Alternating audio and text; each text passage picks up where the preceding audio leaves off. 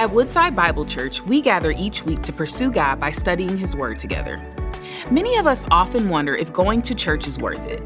But what if we told you God has a beautiful design for the church that very much includes you? The book of 1 Timothy speaks to these truths. And if each of us submits to them, our church will function as the loving family God intends. Join us this week as we look at the answers to the question, Church, why bother?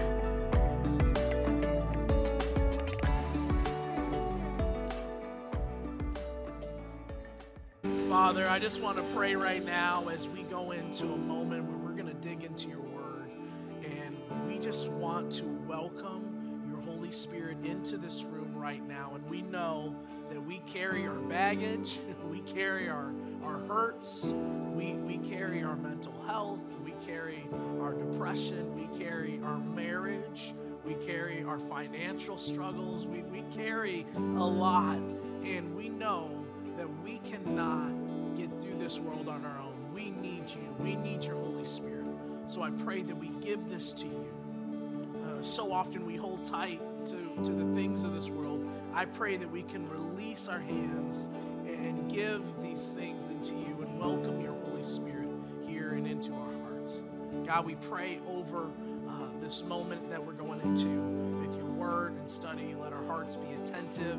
Let us hear and learn what you want us to hear and learn. We love you, and we pray this all in your name. Amen. You guys can go ahead and grab a seat for me. Yes. I'm going to admit something really quick, and it's probably going to come as a shock to many of you. When I was young, I had issues with authority. Are you so surprised by this? Whether it was my parents telling me to go to bed, why would I want to go to bed? There's Xbox calling my name. Whether it was my teacher telling me to be quiet and not talk to my friends. I mean, what's school for other than socializing, right? Whether it was the school bus driver telling me to sit down. Whether it's a sign saying, don't touch wet paint. I mean, these things have always been a tension in my life. And so when you think about authority, there's so many in this world that battle authorities that God has put into their life. And you think about it, if there's any time that we've known that people have issues with authority, it's been over the last couple years. It doesn't matter how old, how young, which generation you're from, which political stance, ethnicity, none of it matters. People have issues with authority. And the Ephesian church was no different. They had issues with God-given authority. And so we got this letter to Timothy, and he's at the church of Ephesus, and he's going through a whole bunch of stuff, right? We've been talking about this for 9 weeks. We're actually going to finish this series next week, our final message and our final piece of scripture in 1 Timothy. And when it comes down to it, you know, he's talking about authorities in the church. He's talking about authorities in the home, authorities in the workplace. And so this is something that has been a consistent issue even in first century church. And so we're going to be digging into it. But ultimately, what we need to be reminded of is that Christians under authority serve a higher authority. Christians under authority serve a higher authority, because even though we serve an earthly authority, our main authority is God. And here in these first couple verses of 1 Timothy chapter 6, we see this on full scale. And so I want to jump into it and what we see, and I want to speak on the reality in first century world on slavery. And because what we're talking about, we see in certain English translations, it'll use the word slavery for the first verse and second verse of 1 Timothy chapter 6, or you'll hear the word bondservant. And so when looking into the text, and I study and I teach from the English Standard Bible, and so that's something that we do often here as we learn. And what we see is the translators, they believe there was a distinction between bondservant and slave enough that they used the term bondservant. And so when you look at bondservant, it's a little different than what we would understand as someone under slavery. You know, a bondservant in first century, they weren't taken from their homes, kidnapped. They weren't taken based off race. Actually, it's believed in the Roman Empire that there were about 50 to 60 million slaves. It's about a third of the Roman Empire. And so you got the church of Ephesus. You have other towns in that region. Maybe it's Corinth, Rome. Ephesus was the third largest city in the Roman Empire. And so it's believed that the city of Ephesus, a third of the city were slaves, which probably meant a third of the congregation were bondservants. So again, you think about this, the reality of bondservant slave, nonetheless, the reality was that we're talking about people who were owned by individuals. You know, what we see in the text, Paul never affirmed that this was good. He never once said this was okay. But the reality that they were facing was a large portion of their city, of their church, were bondservants. So he spoke into this. So let me give you some context. Context is huge. We say this often. We have to understand what's going on. So first century bondservant, how it was they were educated, majority of the time high education. Most of the time, people would not even be able to distinguish between a bondservant and a person who was a master. And almost like an ambassador, the bondservant dressed, was educated, and spoke on behalf of their master. And so in these cases, education, a lot of bondservants, they chose to go into being under someone because they understood they would have a better quality of life, or they'd have better education, or better in raising their kids. And they could, in most cases, work their way out of being a bondservant. So it's very different from what we understand in the United States as slavery. So in this case, with a bondservant, they were regularly given the same social status as their owners from outward appearance. But there was something going on that led to some tension, enough that Paul had to write this to Timothy. We had some bondservants who were battling against the authorities of their owners. And so even though, again, there's never a support in the word of slavery, he does speak into, hey, this is the structure of the world at the time. How are we supposed to live when we have someone that's an authority in our life? And so in this case, the question is very practical for us, because every person in this room has authorities. And so how are we to live in response to the God-given authority over us? How are we supposed to live? And so Paul, he gives us some insight in how we're supposed to live in light of the God-given authorities in our life. And the reality is that we have God-given authorities who are Christians and non-Christians. And so how do we respond first to those who are not believers? You think about it. We have faith. How do we respond to those who don't have faith? We see that we are to respond with honor. Why? For the sake of the gospel.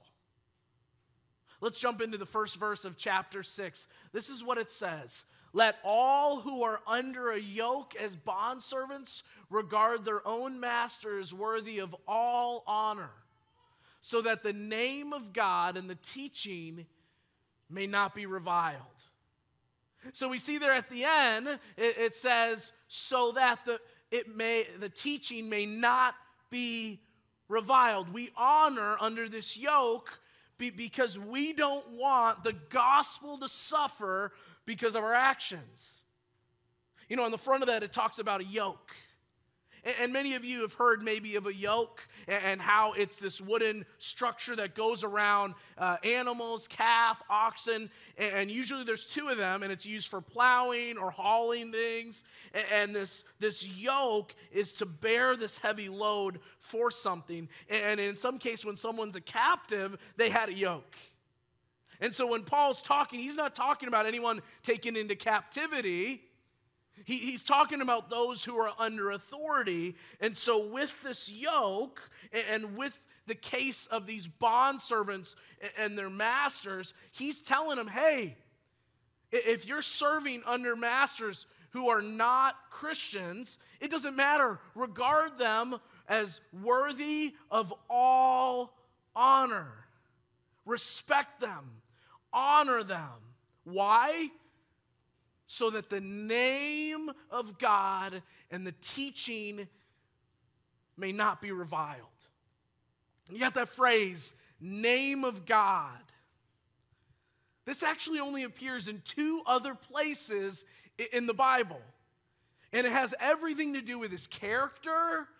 It has everything to do with his nature.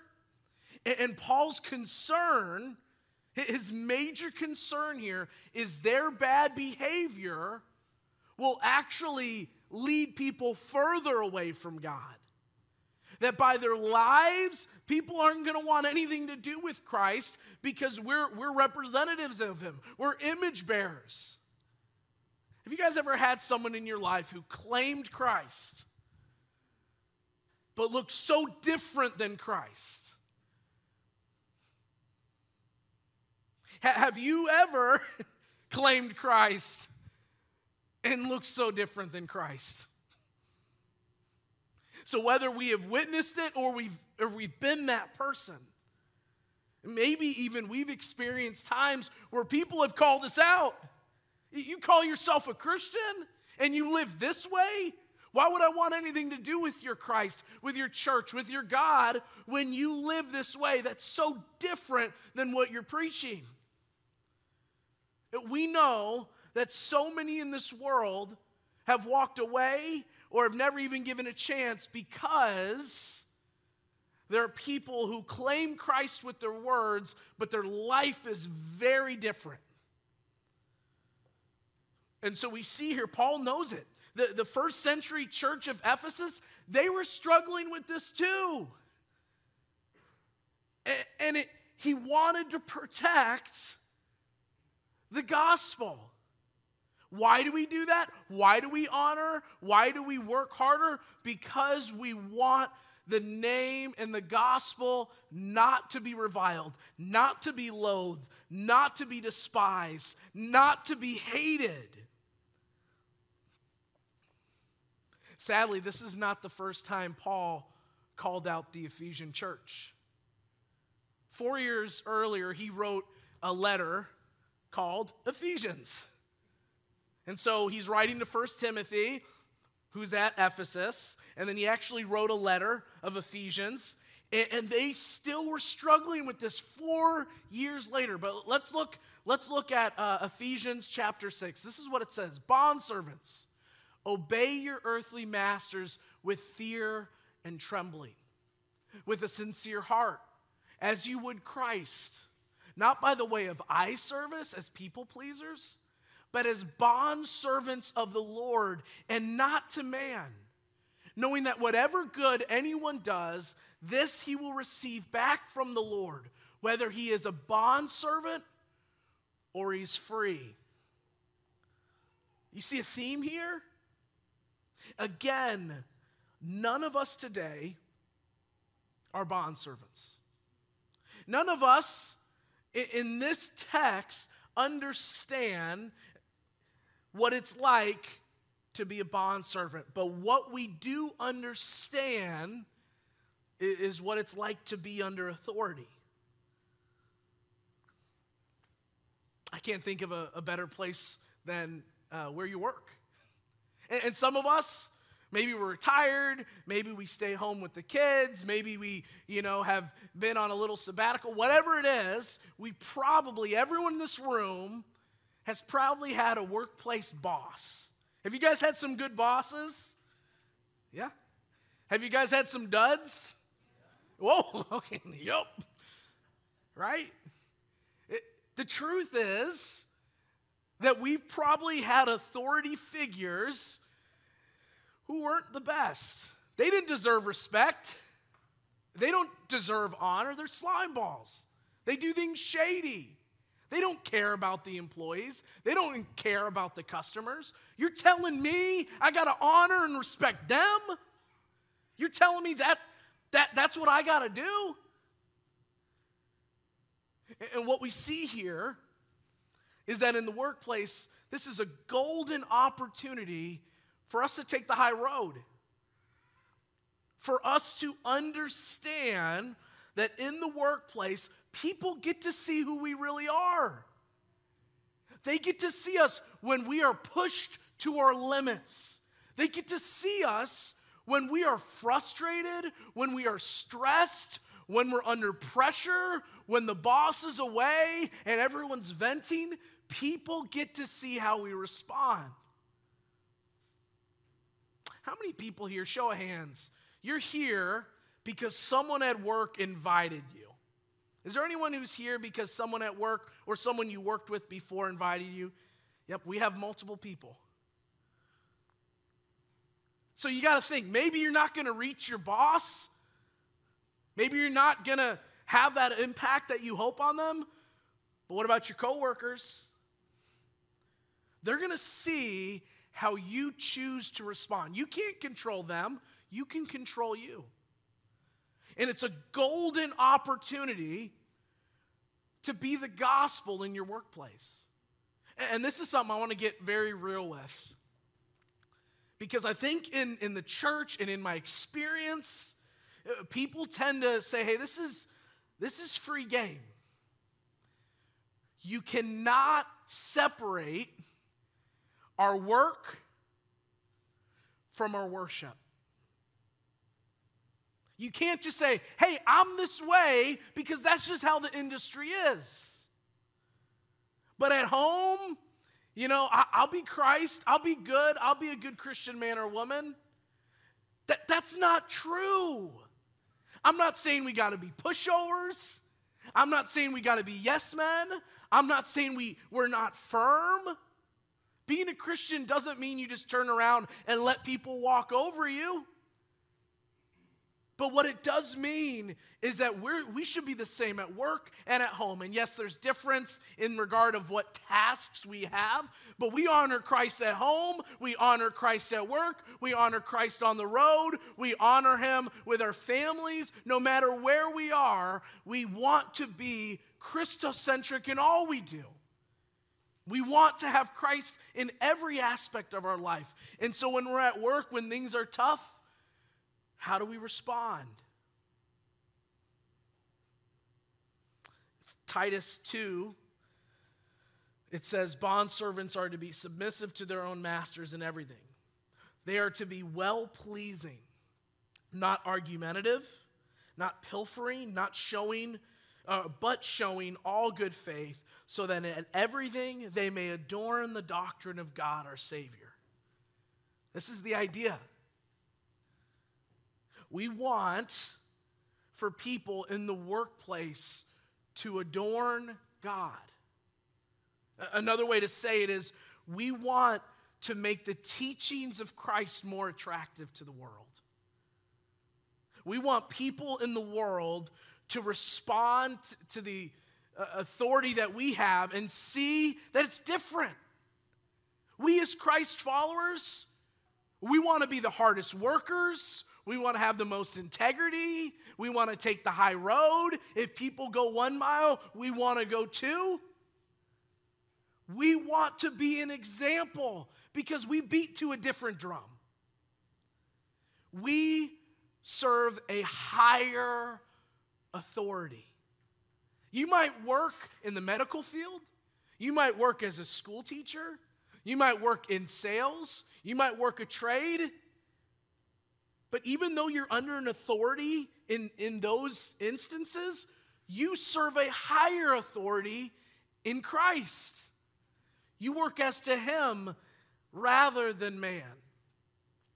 I played soccer in college, and we always had to do the same warm-ups. Every game, the captain would lead our warm-ups, or maybe the coach. Usually it was the captain. And so we'd all line up, and when we do this thing, we do high knees, okay? Did high knees. And then we do butt kicks, okay? Do that. Oop, I pulled something, okay? And then we do this thing where we kind of shuffle in and out. I can't do it anymore. And so we do all these different things, and we would go through them, and it was so mundane, and it was just to get us warmed up. The captain was always a step or two ahead of us. And so I remember my freshman year, and I would, do my warm-ups, and I'd be obedient, and there was always these upperclassmen. When the captain wasn't looking, they would walk, they would laugh, they would do their own warm-ups, and then the captain would turn around and they'd be back to their work, right? Always happened. Or the coach is walking by and he's got his clipboard and he's like, seeing who's taking it serious, and they would practice really hard, and then right when he turned away, they would go back to their doing whatever they were doing. Maybe that was some of you guys, right? Maybe when coach isn't looking, when captain isn't looking, you would be okay with doing whatever. But what's interesting to me is away from the coach's eye, there was no energy, there was no enthusiasm, there's no heart, there's no honor, there's no respect. In the same way, how many of us treat the God-given authority in our lives the same way? That we more, when the boss is looking, everything's good, but when he turns away, it's like we're doing nothing at all. Again, maybe we struggle with our boss. And if we're real, I've heard some of the stories, and we got some challenging bosses. Some of you are smart. You just started your own businesses, right? You just have to fight with yourself. But some of us, I think about it, it's like, Winston, you don't understand how wrong this person is. We have to remember, when we deal with non-believers in authority, we want them to know Jesus. We want them to turn their lives around. Isn't that the ultimate goal? Don't we see the word when he says, I desire all people to be saved, to come to the knowledge of the truth? And us as ambassadors, as image bearers, we are those people that can be used by God to be that example to them. We respond the way God calls us to respond. Why? For the sake of the gospel. For him. Whether it's in worship, at a church, or in the home, your parents, government, workplace. Now, how do we respond to bosses who are Christians, to God-given authority who are believers? We see in his word in verse 2, we are to serve better to bless our spiritual family. We are to serve better to bless our spiritual family. Look at verse 2. This is what it says. those who have believing masters must not be disrespectful on the ground that they are brothers. Rather, they must serve all the better, since those who benefit by their good services are believers and beloved. Teach and urge these things. Okay, so we see here Paul and the major rub in the church. And this is what when I was studying, when I was digging into the text, reading commentaries, really the rub is this. We had these Christian masters and these Christian bondservants. And to be honest, they probably just in the last year or couple of years had given their lives to Christ. And so now these bondservants are like, hey, I can treat you worse now because we're brothers in Christ. Like, almost like I'm going to take advantage of the opportunity I have.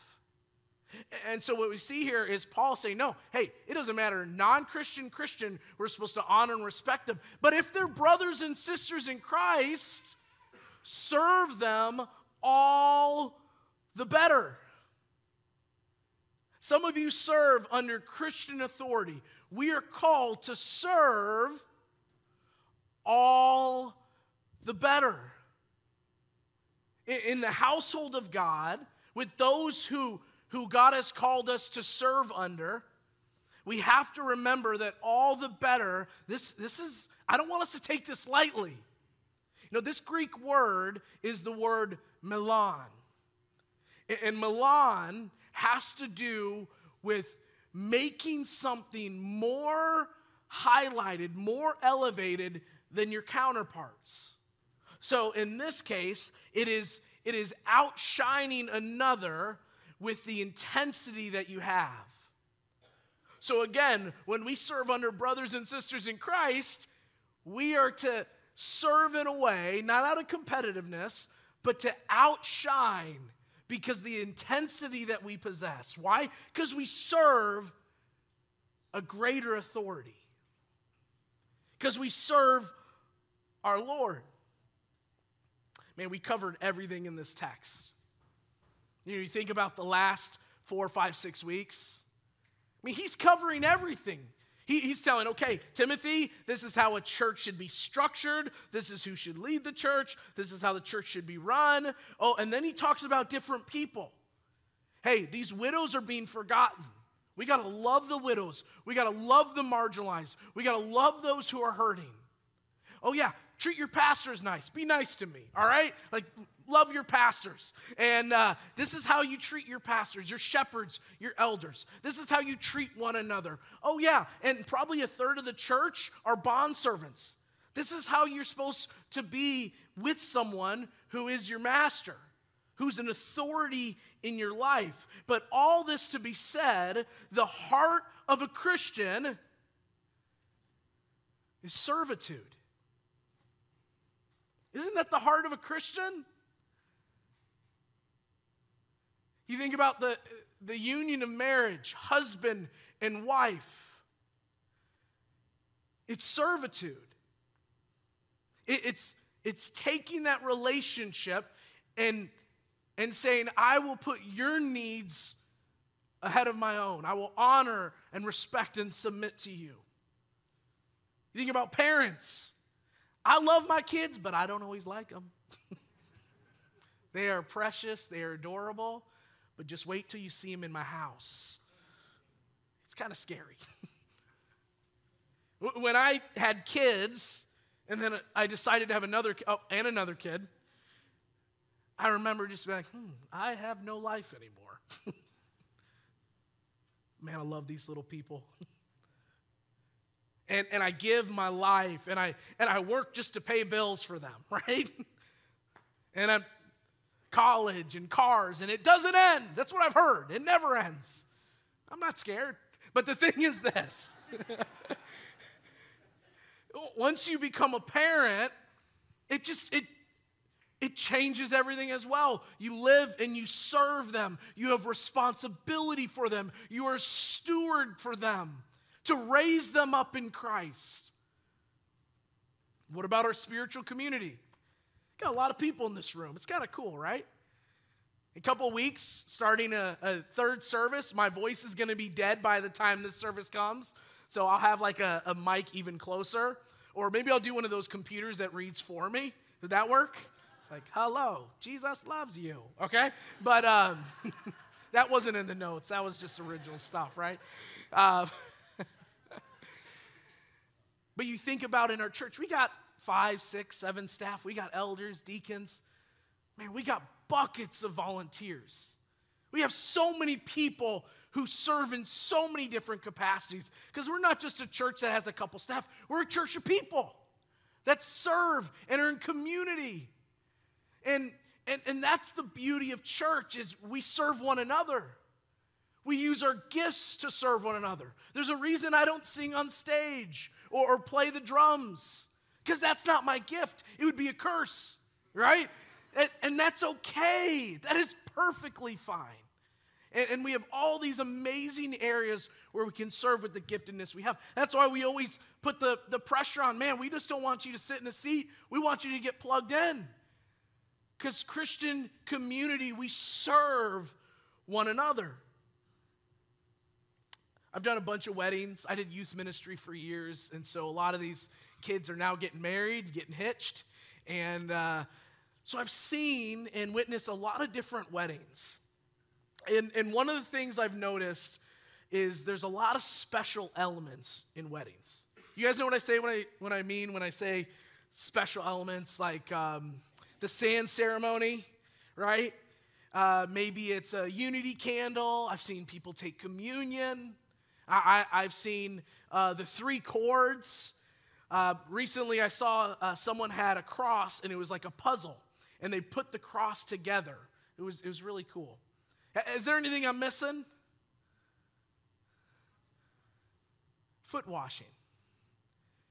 I've only seen this at 2 of the weddings I've either went to or done. And there's just something about this special element of foot washing. And if you don't have any clue what I'm talking about, it's this. It's, Christ washed the disciples' feet. He did this as an image of service. And so going into marriage, the special element is this woman in probably $1,000, $2,000 dress. And she gets on one knee and she washes the feet of her husband. And the man likewise gets on one knee and he washes the feet of his wife. When Jesus did this, you remember what he said?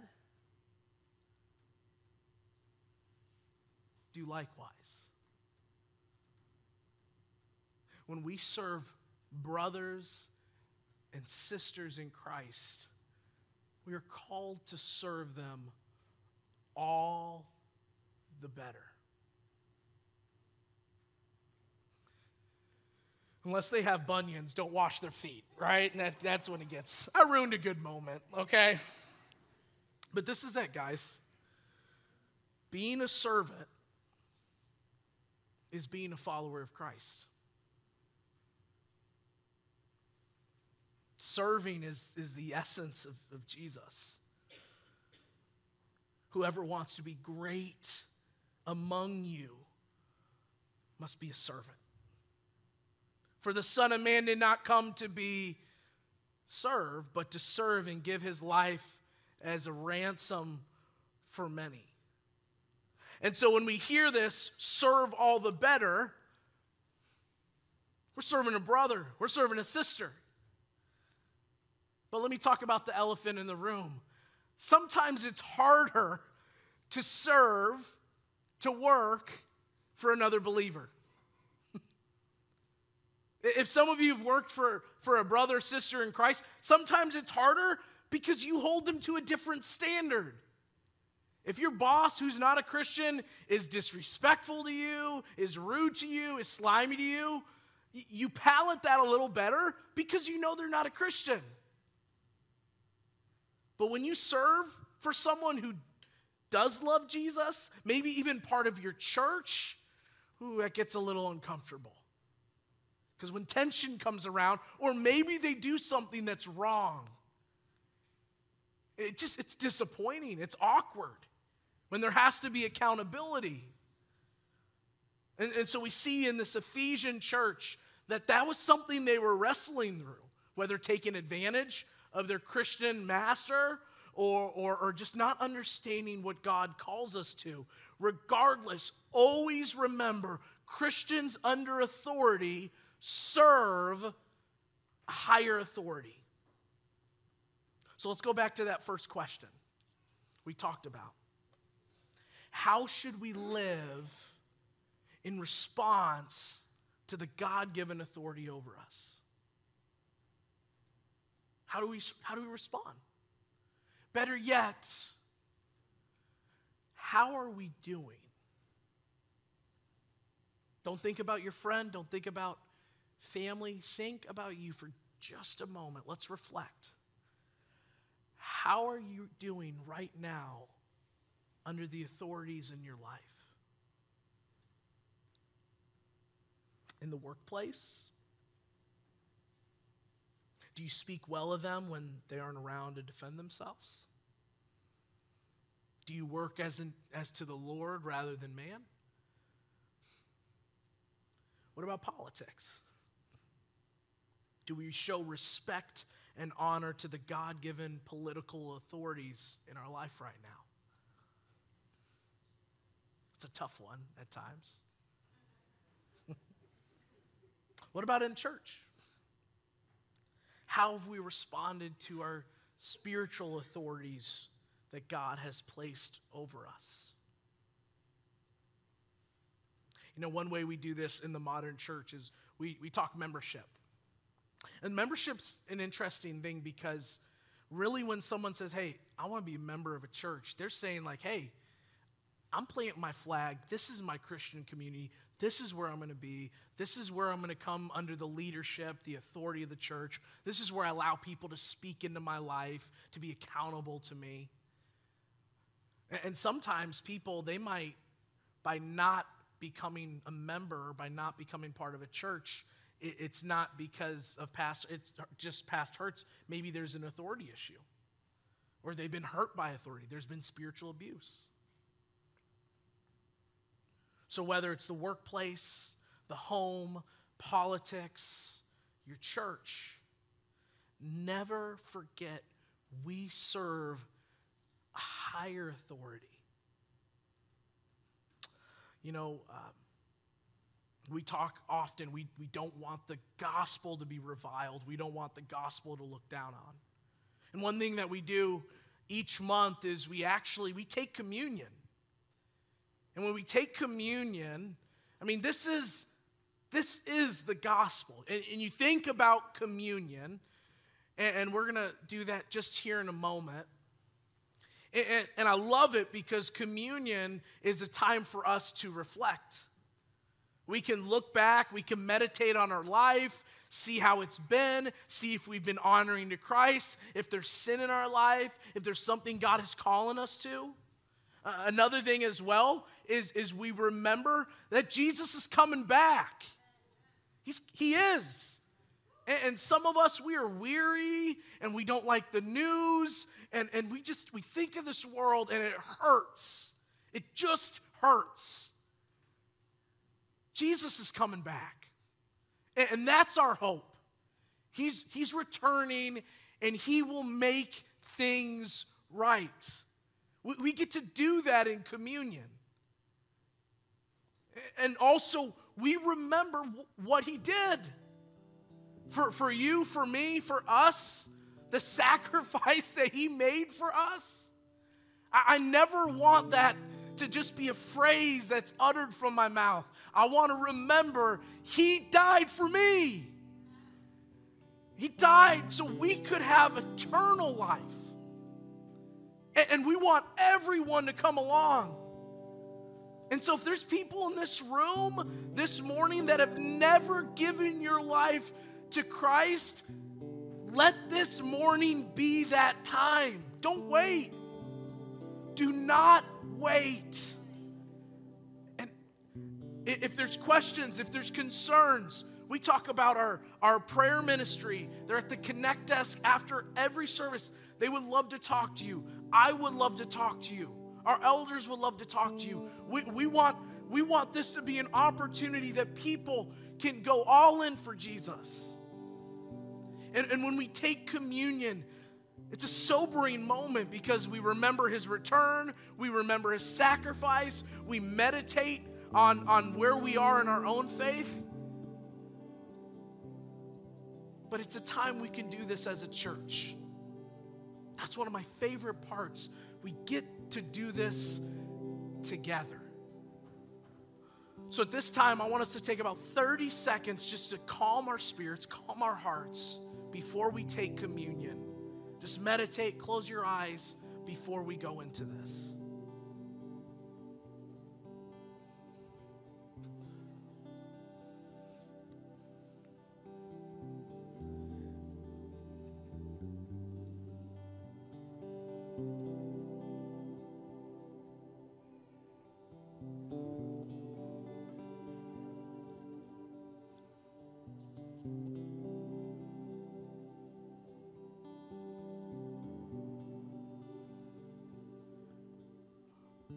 For I received from the Lord what I also delivered to you.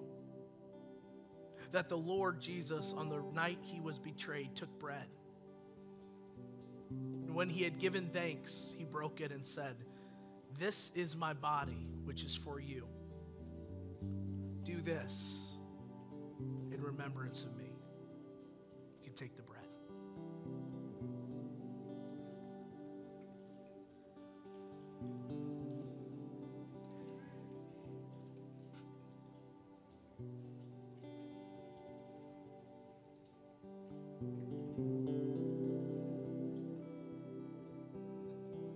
In the same way also he took the cup after supper, saying, "This cup is the new covenant in my blood. Do this as often as you drink it in remembrance of me." May drink the cup.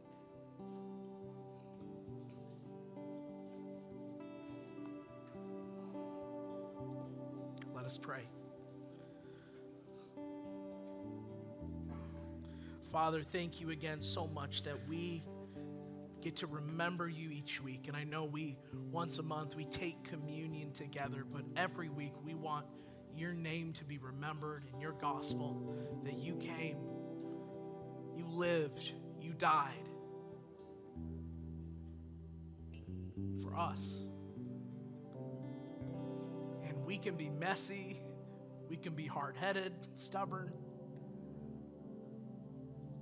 We could fight authority, but let us listen today that you have given us a new way, a new authority under you. As we remember you, Father, let's never forget those nails that pierce the flesh.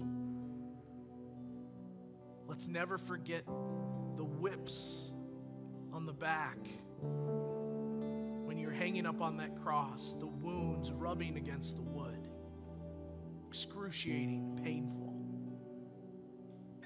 Let's never forget that when you were on that cross, you could have called out for legions of angels, and yet you were as a sheep led to its slaughter, silent.